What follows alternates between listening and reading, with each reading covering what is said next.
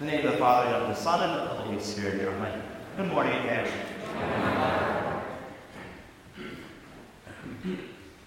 One of the sneakiest, and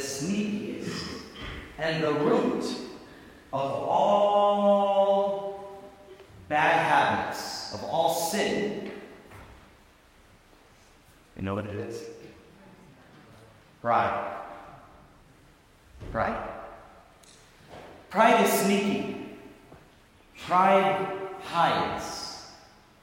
Pride finds ways to avoid being found, to avoid being exposed. Most of us, when we hear the word pride, we don't associate ourselves with that word. Most of us, when we think about pride, the very first thing that we tell ourselves is, I'm not prideful. I'm a great person.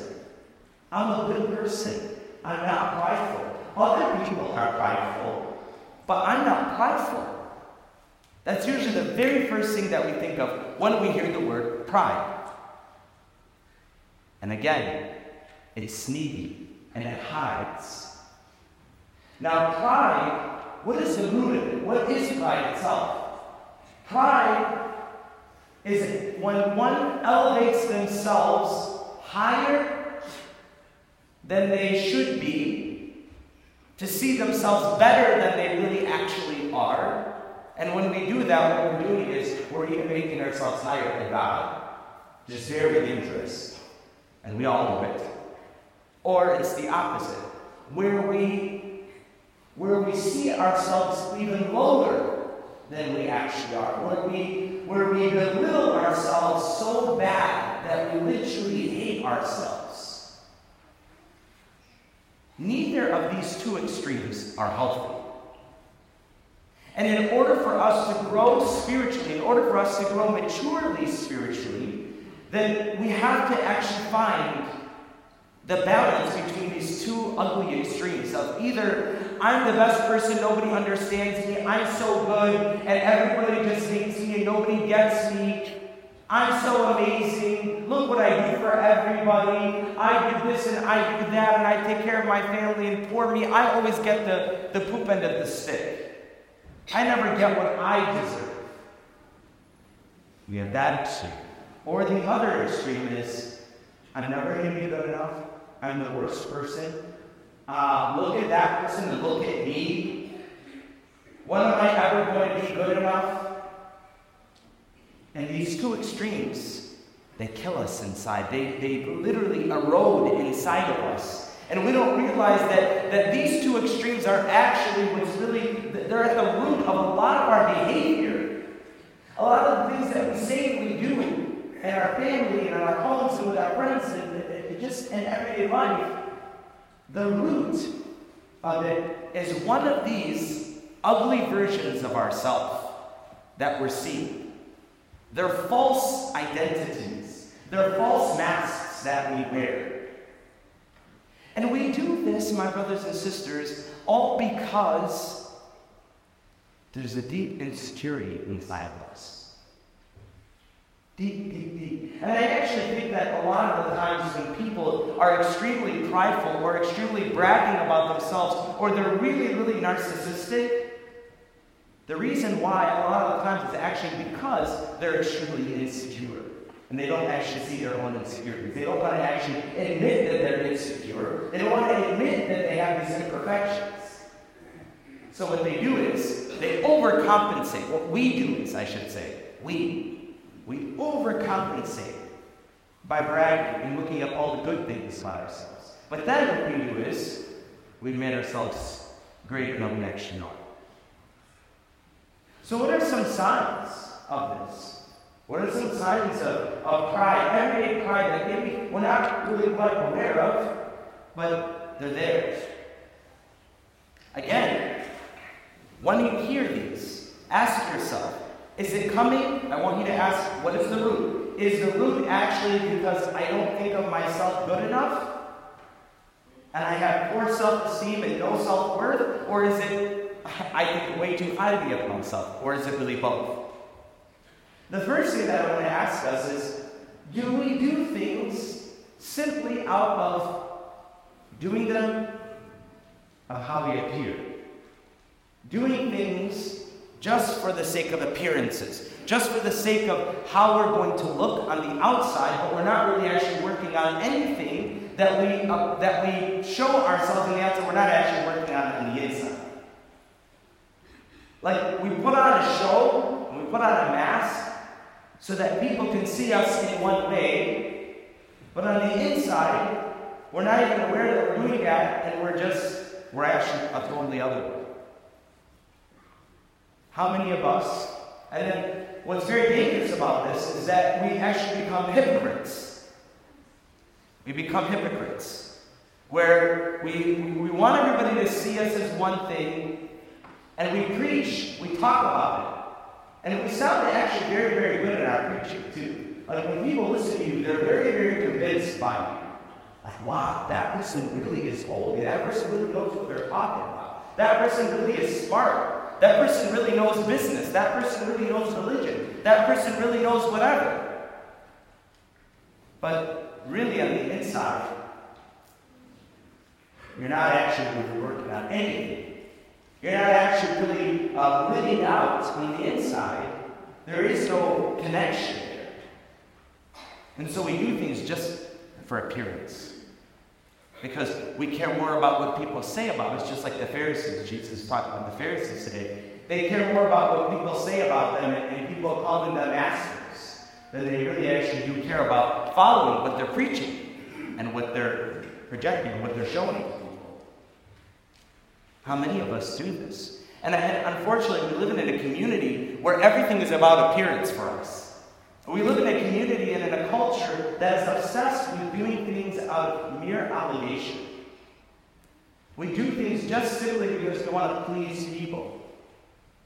And we do this either because, again, we want everybody to think we're so great, or because we are so insecure about ourselves that we want people to think that we're good. And we're trying to convince ourselves that we're better than we actually are. Or we're trying to convince ourselves that we even have the slightest amount of good inside of us because we think we're that bad. Another sign is when we have a difficult time being able to take feedback or criticism from anyone. Now, that can be either I'm taking criticism from other people, or I'm all of a sudden starting to notice my own weakness, my own failures, my own imperfections, but I cannot admit them. I cannot face them. It's too hard for me to admit that, you know what? Yeah, you're right. When I walked in the house, I didn't say hi to you, or I didn't do this, or I didn't do that. You're right. So it's too hard for us. And we either go into those two extremes. Because I can't admit that I had a fault when somebody's telling me, hey, guess what, I noticed this and you said that you did this. Either I'm going to make so many excuses that I'm going to convince you that you're the wrong one for even calling me out for what I did. Or I'm going to fall into such a deep self-hatred because of one little thing. Like, all of a sudden we think that we're supposed to be like perfect. That when we see ourselves do any little mistake, we condemn ourselves to hell. Like, you're the worst person. I cannot really. For what? Because you're human? Because you have human weakness? Because you have imperfections? We cannot, that person, the pride inside of us cannot admit that we have imperfection without going to those two extremes. What's the balance there? Simply being able to say, Jesus, you love me and you love my imperfection. You are the completion of my imperfection, so I don't have to be in denial about my imperfection. I don't have to be afraid of my imperfection. St. Therese, the little flower, I think she was the greatest psychologist that ever lived. Ever. The greatest psychologist. If you ever get a book on her, and you get a book on her writings, you're going to be so incredibly amazed by the wisdom of this 24-year-old girl that lived in a cloistered monastery in just some random city in France. She didn't do any miracles. She didn't do anything great and spectacular. She was just the greatest Catholic psychologist I've ever seen in life. And one of the most important things that she taught me that really saved my life, and I mean this, it really saved my life because and I still oftentimes I can fall into these two extremes, where she taught me how when you see your imperfections, when you see your weakness, when you see you've done something wrong, whether it's a grave sin, like a mortal sin, or it could be something as little as, you lied. You lied about something. And somebody is calling you out on it. Instead of going to those two extremes, she taught me and she says, be okay with peace in your heart, with seeing yourself imperfect. I'm like, girl, are you crazy? Be at peace with seeing your imperfections and your weakness. Make peace with it. Like, don't fight yourself, don't hate yourself, nor exalt yourself. Just be at peace with it. It's okay. God loves your imperfection. You are a sinner. Do not try to deny the fact that you are a sinner, she says. But that's not an insult to us. That shouldn't make us hate ourselves. That should make us realize how much we are loved because we have an answer, who is Jesus.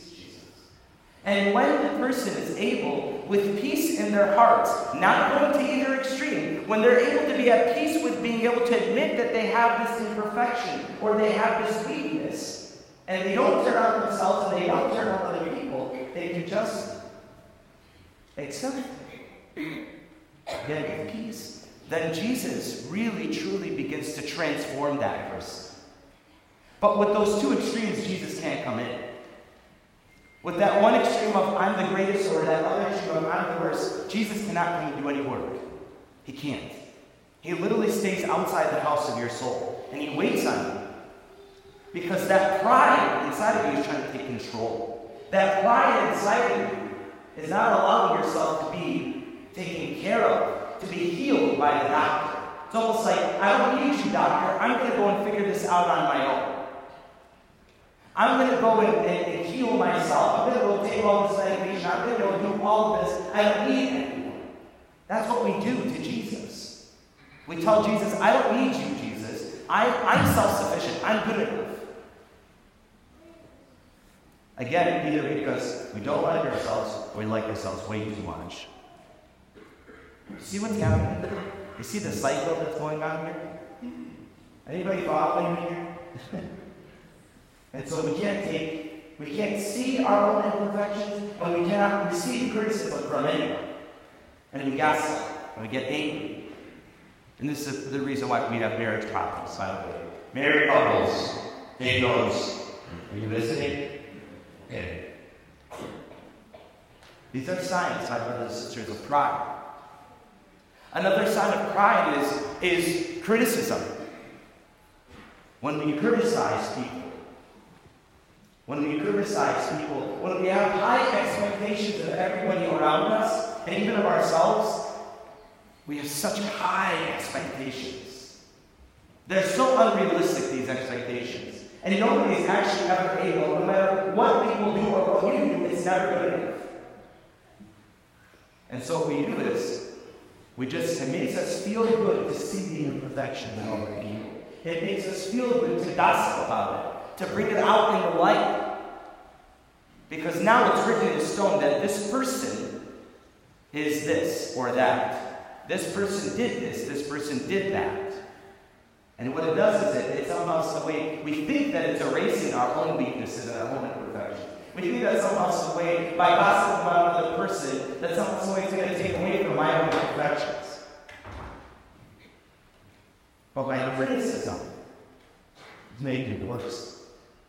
My criticism of that person, of focusing on their weaknesses, is actually making me worse than whatever it is that I'm accusing them of.